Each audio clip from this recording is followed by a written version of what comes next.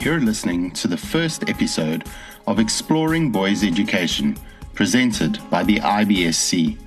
We hope that this will be the first of many hosted conversations about boys' education. The IBSC recently released a statement available on our website in support of boys and boys' schools because recent publicized events globally have raised questions about the effectiveness of boys' schools teaching moral conduct, especially respect for women. In the conversation that follows, Ms. Sherry Rusher, who is the Dean of Faculty at St. Albans School in Washington, D.C., and an IBSC board member, speaks with clinical psychologist, author, speaker, and educational consultant Dr. Adam Cox about the positive role boys' schools play in the life of boys. Dr. Cox's latest work, Cracking the Boy Code, provides detailed strategies for connecting with boys from preschool to college. It is a helpful guide to the psychology of boys, providing critical guidance on boys' social and emotional priorities. Our hope is that the conversation that follows will give you some insight into the effectiveness and value of boys' schools. Sherry, over to you and Adam. Great. Well, hi, Adam. I would always be so excited to talk to you about boys and boys' schools, given your expertise and research. But this conversation has a particular urgency, given this gender reckoning that has begun over the last year or so. So might we begin just talking about how boys' schools fit into this moment? It's a very important moment for boys' schools, and I think it's an important moment for boys themselves. And I think that's what we should remember, is that, you know, the lives of boys and how they're shaped is the ultimate the ultimate result that we're looking for. And so I think that there are times in the life of groups and organizations where it might be appropriate to think of a paradigm shift taking place. And I think that some of that is happening right now, and it may be in response to some more kind of popular ideas about what boys' schools or even boyhood represents, and the need to grapple with some of those myths and present, in some cases, an alternative narrative about what it is that boys' schools are actually accomplishing and what's taking place in boyhood as well. So, in my view, Sherry, one of the main things is to help people understand that what is happening in boys' schools is not this more kind of regressive idea that we sometimes hear about, which is like what I would call a bubble culture, that boys are living inside this bubble and that they're encouraged to stay inside this bubble, because I don't think that's in fact what is going on. I think that something very different is going on, but we need to demonstrate that. Absolutely. So I think one of the biggest challenges here, boys are feeling understandably under attack. They're certainly under scrutiny right now, and yet it's a time when we most want to engage them in conversation. So what are the most effective ways for boys and for us as people who work with boys to help them learn about healthy relationships and positive leadership and good citizenship, and be able to engage in talk to each other, talk to girls, talk to women, talk to adults?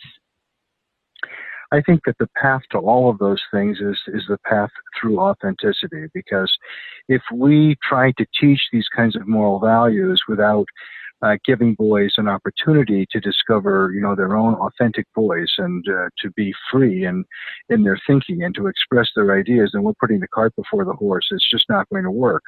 So, and they know that. They always have a sense when there's something that is being kind of, applied to them without their permission or without a sense that they have some role, some voice in how it's going to take shape. And so if we find a way to give boys a chance to be more authentic in their personal expression, in their ideas, in setting their priorities, all of those other things will come in line in a much more natural way. And how does one, you've been in a lot of boys' schools, what are effective boys' schools doing, either programmatically through setting up structure of the school, through setting up the ways in which the day moves for boys. Where do you see the effective, so you talked about allowing them freedom, allowing them voice, allowing them the ability to have this sense of self-control and control of their environment. How do the good schools set that up?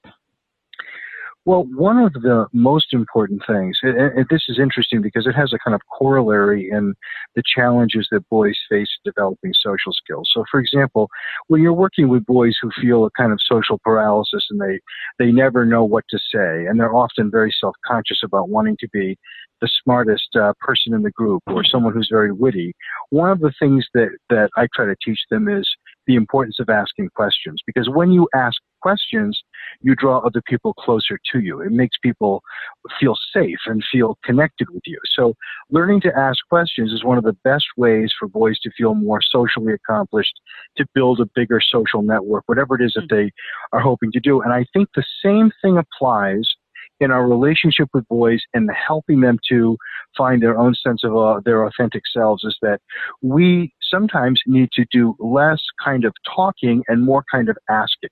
We need to give them a forum where they can express themselves, and we need to ask lots of questions that are posed in a non-judgmental way so that they really can explore what it is that they're thinking and how that thinking has developed, and they can hear from other kids.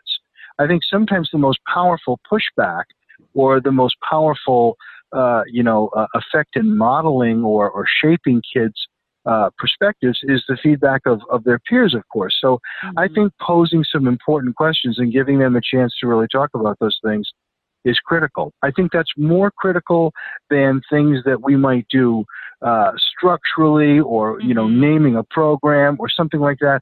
I think having some genuine forum for exchange is the main thing. Mm-hmm. No, that absolutely makes sense.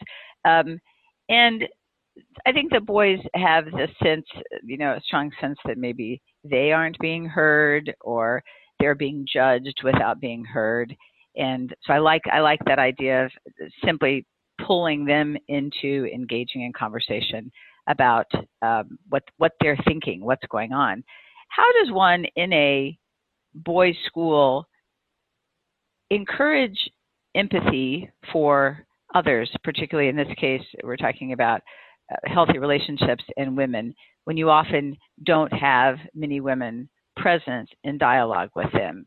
Have you seen through, curriculum, through what sort of exposure can one allow for boys to acquire that kind of empathy for women?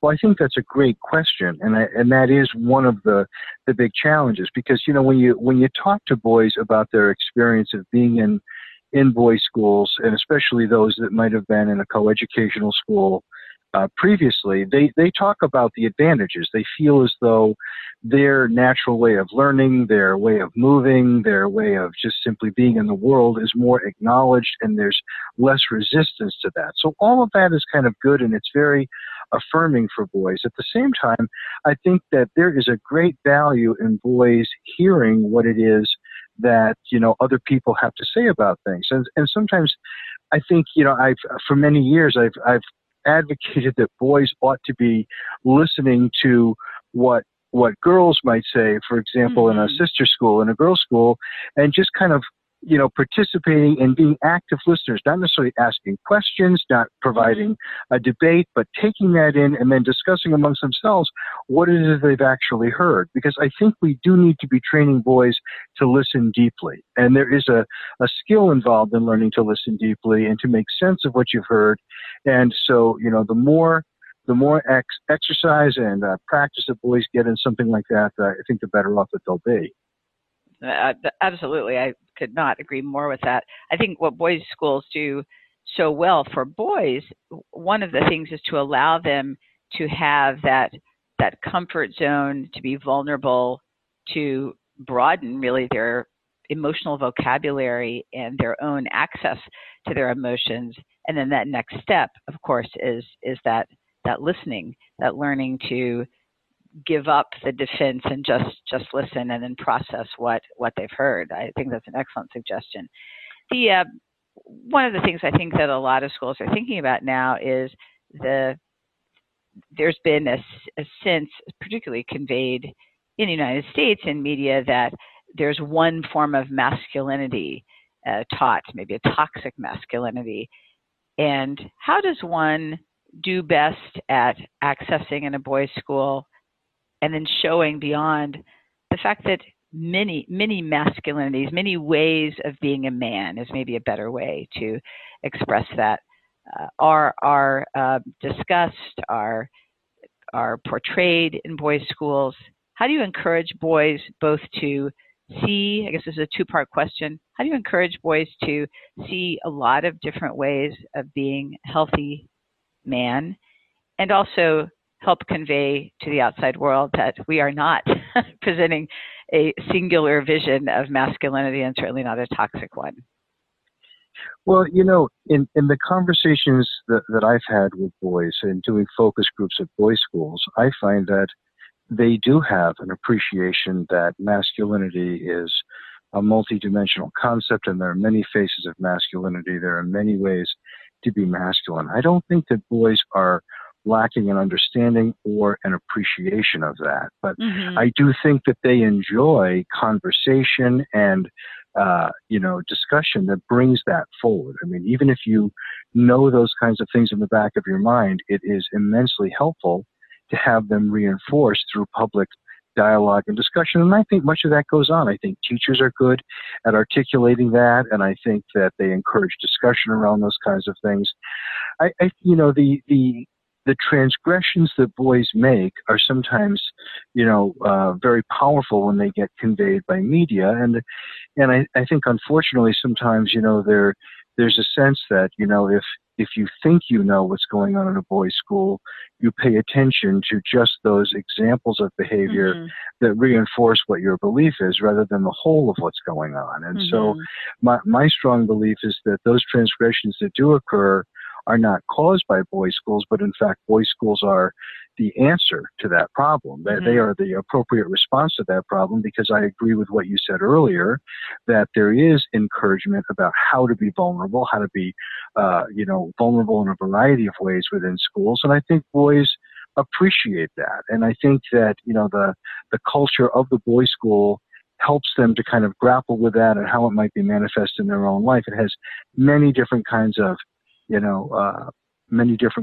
forms, but there is nothing so powerful at making that real and bringing it to the forefront as its discussion in everyday life. So it can't be limited to, a slogan or a motto on the wall. It has to be something that is lived in the context of discussion. And that doesn't have to be just discussion about, personal development, although those kinds of discussions are surely extremely helpful. It has to be also manifest in the discussion of literature and history and all other kinds of content that takes place in a school, so that boys can understand that this has deep roots. I like very much what you're talking about, which is this weaving this in an organic way, in a natural way, through so much that the school does. And I think boys' schools do this well, but being even more deliberate with that, a day devoted to is not going to be effective. It's the ongoing natural way of talking about this, related to whether it's the news, whether it's to history, to literature, or life at the school. Very much so. I think that's really the key thing, and that's something that I've learned in 15 or so years of consulting, is that because schools are already so busy with their programmatic obligations, and because there are always just many new ideas and things that they would like to incorporate, the most powerful way to incorporate ideas like this is to make them just a part of the normative school day, and that this is kind of what we talk about. And in that regard, table setting is extremely important. So I think, some real emphasis on how the school year begins, or even how, the early years of education in a particular school begin, and articulating what it is that, the school hopes will be the outcome of the student's experience, and then following through with that throughout the years. That becomes very important. And boys remember those things. They remember those principles that they've been told at those critical moments. And they might not tell you that they remember those things, but when you're sitting with them in small groups or one-on-one, they absolutely remember them. Mm-hmm. And much of what you're talking about today has to do with good communication. Boys communicating with one another, boys communicating with adults, boys listening and communicating with women. I was very struck in reading your Cracking the Boy Code about you finding your ways to communicate so effectively with groups of boys, particularly those who might be more reticent to speak. So could you just give a little, this would be the, in a nutshell, advice to teachers and possibly parents, those of us who are parents as well, about how best to engage individual boys and small groups of boys in real, meaningful discussion?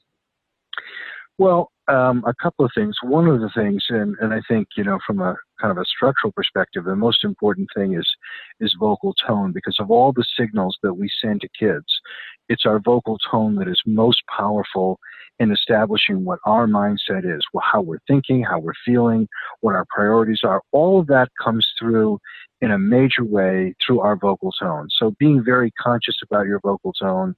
And of course, in my book, I recommend something that over the years I've come to call task tone, which is almost a way of reducing emotionality in your voice and being somewhat task oriented, which might sound like, you're being kind of stern or a little bit terse, but it's not that at all, because there's almost a sense of respectfulness that comes through when you're using a kind of task tone, and it's a kind of seriousness. And because, I know that in my clinical work, I'm working with a lot of boys who are spending hours a day on trivial amusement, and by that I mean electronics. They are just wasting huge portions of their lives on electronics, and so their lives lack a degree of moral gravity. And so I have come to believe that the task tone, the way of shaping the atmosphere of communication, is one way of bringing some degree of seriousness and importance to what it is that we're talking about. And we might be talking about a relationship,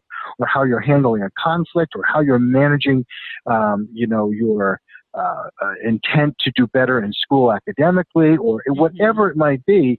That kind of task tone becomes very important. And I think that we have to kind of embrace, to some extent, the drama of life, the important things that we're trying to accomplish, and the fact that, this is a critical moment.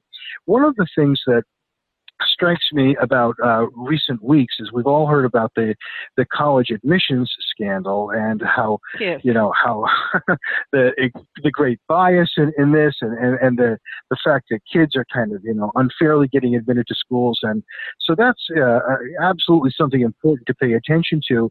But doesn't it also shed light on the great drama of high school, and how high school has become this proving ground for things, and how there's almost not a second chance? I mean, it's high school. So did anybody really fully understand or embrace the idea that what you're doing at 15, 16, and 17 is going to have such a powerful effect?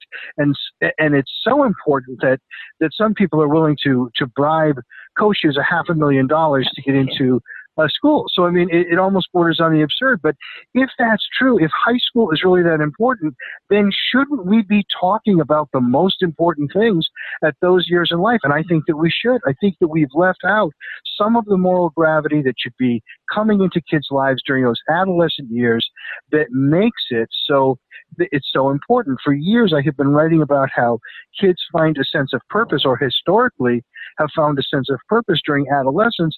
And now, unfortunately, there's been a reduction, so that adolescence become mostly about, making sure that you have satisfactory credentials to get to the next step in life. Well, I think it's about a lot more than that.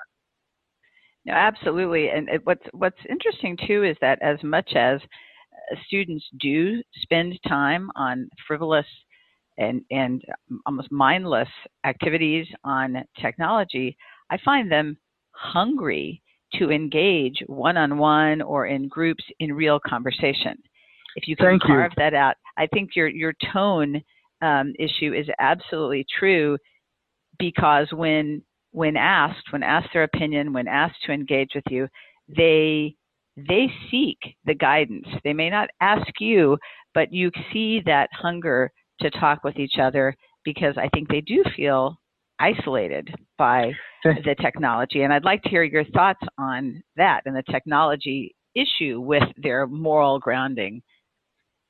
Well, thank you for saying that, Sherry, because I couldn't agree more. I think, we wring our hands and we worry and we say to ourselves, how should we steer kids away from the kind of trivial amusement of electronics and all of the time wasting, as though that could somehow happen in a vacuum, that we could give some kind of moral argument that would convince them to power down. And if that will never happen. But you're absolutely spot on when you say that when you provide an alternative, a way to engage a discussion or an activity, and one of the things that I learned from my kind of 2-year study with the IBSC, traveling and talking to boys, is that the scale of an activity is extremely important, and too often our scale is too small. We are not asking them to engage in problems or challenges that are big enough to really excite and engage them. And I think that's, that has to be a part of it, is that if we make a distinction, and this is a critical distinction to make, between achievement and capability, that we will understand that, the achievement is more kind of pro forma. It's like, okay, well, I have to get a certain, grade point average to get into the university of my choice. But the thing that really engages me is a sense of capability and some evidence, some proof of my capability, and that I'm doing important things. And I think that, kids are so much more sophisticated with every generation. We know that kids become more sophisticated, that their intellects are further developed, and that this coming generation, they want important things to do. And our best strategy in terms of turning kids away from forms of, trivial amusement and more toward, significant accomplishments and capabilities is to engage them in big projects, and to challenge them in significant ways to do things that might at first seem like they're almost beyond their capability, but which are truly not, if they just have the opportunity to learn and to work through trial and error.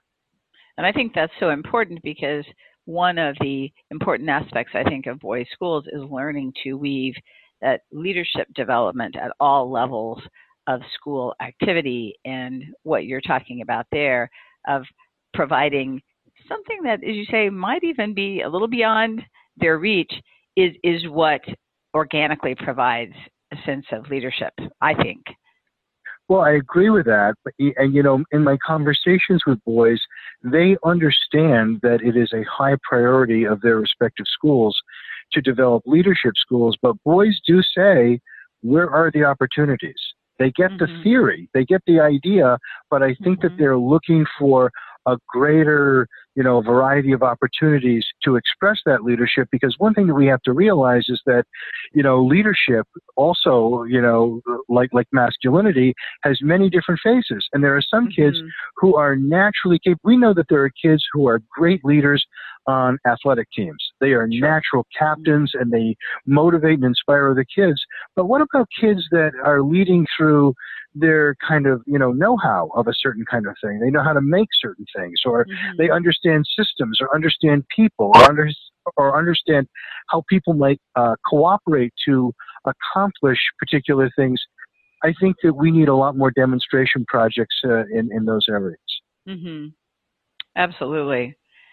Well, Adam, you have me even more excited about hearing what you will talk just about in Montreal. I think this is just such a timely topic, talking about boys' schools and where we are and where we can be. So I really appreciate this chance to talk with you, and look forward to hearing you in Montreal. Well, it was an absolute pleasure to talk with you as well, and I can't wait to see people in Montreal. And I know these conferences are always terrifically dynamic places. There's a lot of exchange of ideas, a lot of research being exchanged, so looking forward to it. What an incredible conversation. Thank you to you both for framing these issues so well. Thank you to Sherry for helping to set this conversation up and being such a wonderful host. Dr. Adam Cox, thank you so much for being willing to share with us. It has only whet our appetite for your opening plenary session later this year at our annual conference in Montreal. If you haven't registered yet for the annual conference, make sure to do so on the IBSC website. Remember, the IBSC connects dedicated educators worldwide to discover the best learning practices for boys.